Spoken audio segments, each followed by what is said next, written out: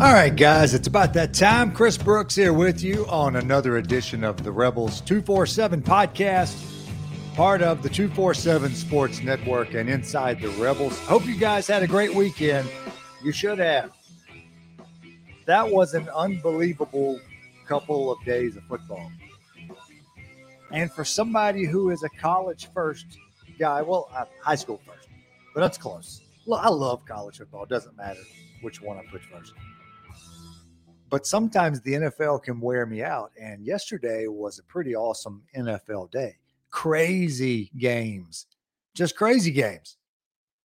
I watched the NFL most all day, from the 12 o'clock early kicks to the late game last night. And I'm doing fantasy football this year, so that has me sucked in more than a couple of years. Fantasy football is a big deal for the NFL. I can check out on my Saints in a moment's notice. But the fantasy stuff, it keeps me engaged. It's huge for the NFL. But what a weird weekend of football. What a weird weekend of football. This isn't just a college thing either. I mean, it's NFL, it's all levels, but especially college. You just don't know. You just don't know. You just don't know. You think you know, but you don't know.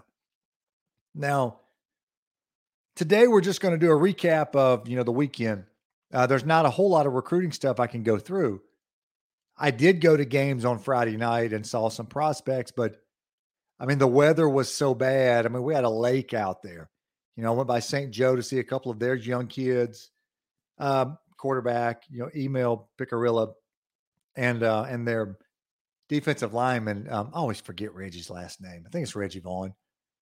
Just a senior citizen moment there, but it was so wet, and MRA had a chance to get out and see them. They have a young kid, a 10th grader is going to be really good, and a 9th grader is going to be good. But it was so wet. There was not a whole lot I could gather from that. It was just high school football stuff. So I can do that tomorrow. Make some calls today, see what's going on in recruiting, and get you guys that tomorrow. But I wanted to do this. Recap Saturday, but just kind of do a breakdown of where the SEC is right now and where I think Ole Miss is going to fit into that. I put up after the game what I project as far as the win-loss totals. And when you do that, it's not just dependent on how Ole Miss is doing or how your team is doing. You're looking around at the landscape and see how everybody else is doing. And that's constantly shifting. Now, if I started with Ole Miss and what we saw Saturday, all right, this is what I saw and what I have seen thus far, 2 games with the quarterback deal. And that's so funny to me because I'm calling friends and a couple other media guys. It's so funny to me how people can see things so differently. And I think some of that is just, we see things differently. I think some of that is we see what we want to see. That's everybody. When you make your mind up, a certain player's better, you just stick to it. I do that. I know fans do that. But we can watch the same game and see it so different. And I respect that. This is where I was in the quarterback thing. I've expected Jackson Dart to be the starter. I thought he would win it. When I'm watching the game Saturday, and I knew Central Arkansas was terrible. I'd already told people, be prepared. Luke Altmaier's he's going to crush it early. And I thought Dart would too when he came in. So I'm not watching stats. I'm not watching numbers. Are you throwing the ball where you want to throw the ball? Are you accurate with it? You making good decisions? Those things. Through a quarter, I thought Luke Altmaier, I thought it was a difficult decision for the quarterback spot. I don't think Lane Kiffin has been giving that lip service. I know some fans are still determined. I know that staff has been split on who the quarterback that gives them the best chance to win is. Even though the fan base seems 90% with Jackson Dart, the new one, I know that staff is not there. And some fans are determined that that's not the case. I have no idea where they're getting that. But I believe that it was legitimately split, which, may not be great news. That could have meant that the quarterbacks aren't doing great, that one can't separate from the other one. But I went into that game thinking that, hey, this is a tight race here. And through a quarter, I thought Luke looked really good. He started 6 of 7. It's Central Arkansas, so you're grading on a curve, right? But he's throwing the ball where he wants it. The ball's coming out of his hand pretty good. I thought he threw the ball well. He's making throws. I thought he looked good until he got hurt. And I saw the play where he got hurt because he came up and he's grabbing his shoulder. I don't know what that is. We could speculate, but who knows? Is it a shoulder sprain? Is it something else? Your clavicle, your whatever? Who knows? No idea. But I hate that happened to him because the second quarter, he did not perform well. And I'm going to chalk that up to the injury just because he looked so different in the first quarter. And it's not like Central Arkansas is this great opponent. He just didn't throw the ball well the second quarter.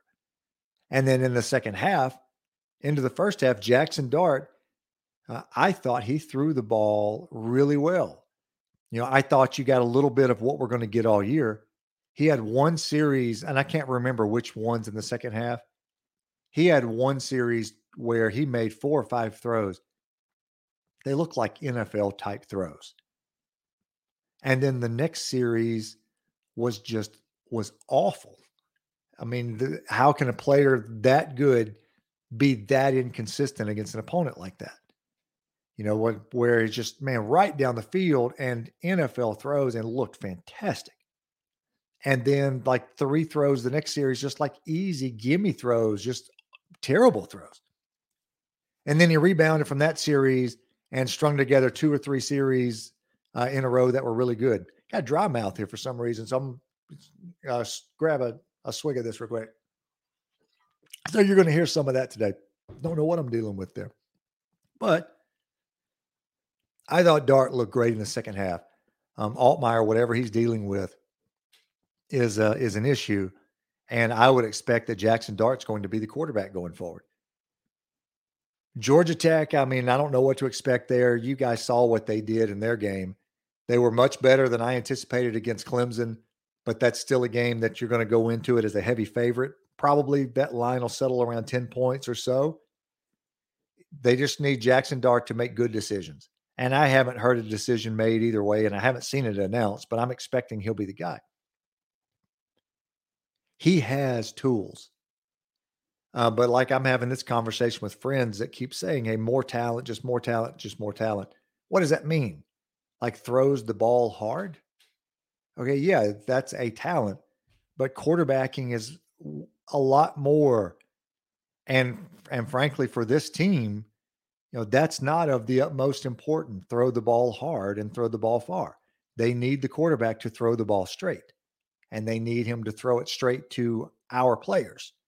Make good decisions, be accurate with the ball, get it where it needs to get. They need those things, number one, this year. And then anything after that is gravy. But that team's stacking up as a team that's pretty good defensively. I think the defense is actually very good. The running back room is, I don't want to get too far out in front of this. Zach Evans and Quinshad Judkins this year, it would be very hard to find a better tandem that Ole Miss has had at the same time ever. Now, it's so early, and they have not played an opponent yet.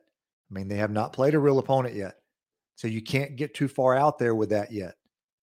But I'm just saying that I'm not ready to say that, but the potential is there for that. Where I would not be shocked a month in, 6 weeks in, that you're saying, are these the best 2 tandem of running backs Ole Miss has had there in my lifetime? We're talking 40-something years. You're talking like Deuce and Joe Gunn, going back to that. Ely and Snoop were good last year, but Quinshad Judkins looks great. And Zach Evans looks exactly like people thought he was going to look. Now, what does that mean for win-loss total? Jackson Dart does have a lot of ability, but then there's a lot of things he has to improve on. The good news there is Lane Kiffin has a track record of helping quarterbacks get there. Running backs are good. The offensive line, there's a few issues there, but overall, everything else has been good. But when you look around the SEC, what happened to Alabama? I can't believe that score. Texas almost pulled that off, and let's be honest, we all thought Texas was about to get embarrassed. Okay, then the A&M game versus Appalachian State. Okay, that was nonsense. I can't believe that happened. You saw the Marshall game with Notre Dame. I think some of this is the product of all of these transfers. And there's not, I mean, we always have upsets, but I think it has leveled things somewhat in college football, even early in this process, a year or two down the road. I think teams are a little closer and has made it possible for that to happen. A&M, yeah, whoever posted this on the board, we have to stop giving them the benefit of the doubt. I mean, Jimbo hasn't had good quarterback play since he got there. Like, that's an him issue. And yeah, I think it's fair to say they have to do it first. But they have so much talent and they've recruited at such a high level, it's just hard to discount that. But on the field, yeah, they have not produced. Alabama was in a tight game. Auburn and LSU, I thought had a lot of talent, but they've looked like the 6th and 7th best teams in the SEC West. I think Mississippi State's pretty good. You can definitely tell they're experienced, and you can definitely tell they have experience under center. Arkansas, to me, and I told you guys this before the season started, I'm a huge KJ Jefferson fan. You know, we'll agree to disagree on this one, but I see people kind of ripping KJ Jefferson as not a legit SEC quarterback. I don't know what y'all are talking about. Like, that guy screams big time SEC quarterback. Maybe not NFL guy. I mean, he doesn't throw it well enough, but he's 250. He's built like Cam Newton. He can run it and he throws it well enough. I mean, that guy is hard to handle. We saw it firsthand last year. Arkansas to me looks great. So what does that mean? Alabama still obviously won. I still think there's a big difference between them and number 2. But I don't know if we should probably lump A&M now into the rest of the pack. I was lumping together Arkansas State and Ole Miss. I think you throw A&M in there now, and then LSU and Auburn behind them. But there's 4 teams right after Alabama that are competing for that second spot. So what does that mean for Ole Miss? I don't know. We'll find out. 8, 9 wins or 6, 7 wins. It just depends on how those games are going to turn out. You know, how the Arkansas, the State game, the A&M game, how that plays out. I think they're going to be battles. I think those games are going to be close. But whoever wins them, that you're talking about number 2 in the SEC and winning 10 ball games. It's just so different than I was expecting. I did not expect A&M to look that awful. I mean, for what they are paying Jimbo. And look, I don't think it was necessarily their youth. Everybody's blaming it on how young they are. No, they consistently have bad play under center. And when the head coach is the offensive, or his background is offense, you don't expect that. You expect it to be better, but it's been bad. So Ross Bjork's he's gotten them into something there. And if not him, whoever was responsible for that money, that's not going well. So we'll see what ends up with what happens with A&M. I still think Bama's going to be really good. Nick Saban will take that first game and he'll use it the rest of the year. He's got their attention. I still think that roster is talented. I'm not a big Bryce Young fan, but I do think that roster is top to bottom as talented as they've had. So we'll see. Maybe I could be wrong there. But you pencil them in, bam, top spot, and then everybody else, including Ole Miss, fighting for that number 2 spot after that. I'd probably give it to Arkansas today, but it's close amongst all of those teams. So we'll see. What does that mean, though, for you and me? It means it's going to be a lot of fun to follow. Like, this college football season has a chance to really be nuts. Now, what else is there? Thought Jonathan Mingo had a great game. I'm happy for him. 3 catches over 100 yards. 2 of those catches were SportsCenter top 10 catches. He looks like he's moving well. Like, I thought Mingo was terrific. And again, the opponent's bad, but I'm not just gauging it and basing it on stats. I mean, he looks really good to me. Anything else? I'm not going to single out anybody else. I want to save some stuff for tomorrow. The Nebraska situation, that's crazy to me, how Scott Frost can't win there. Can we go ahead and pencil in Scott Frost as the next offensive analyst at Alabama? and he'll try to get his career going back again. Man, had it pointed out to me yesterday, all of this Nebraska Lane Kiffin rumor stuff, that is, I don't think it's gone anywhere. I just think it's mainly message board, just fodder. I didn't know he had connections there. But I also didn't know Nebraska has been that terrible. They haven't been a top 10 program in 20 years. Like, you really have to go back that far. And they've been pretty much awful the last 7, 8, 9 to 10 years. So that program is not anything like it used to be. The Big Ten has killed Nebraska, just killed it. And they have other issues too. So yeah, I can't see that going anywhere, but who knows?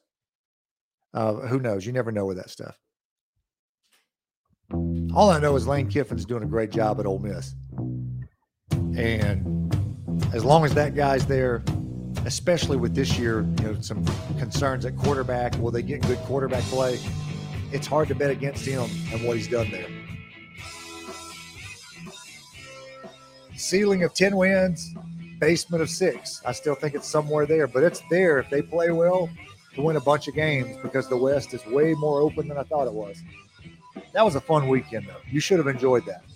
Hey, appreciate you guys. Chris Brooks on the Rebels 247 podcast with 247 Sports. We'll talk to you tomorrow.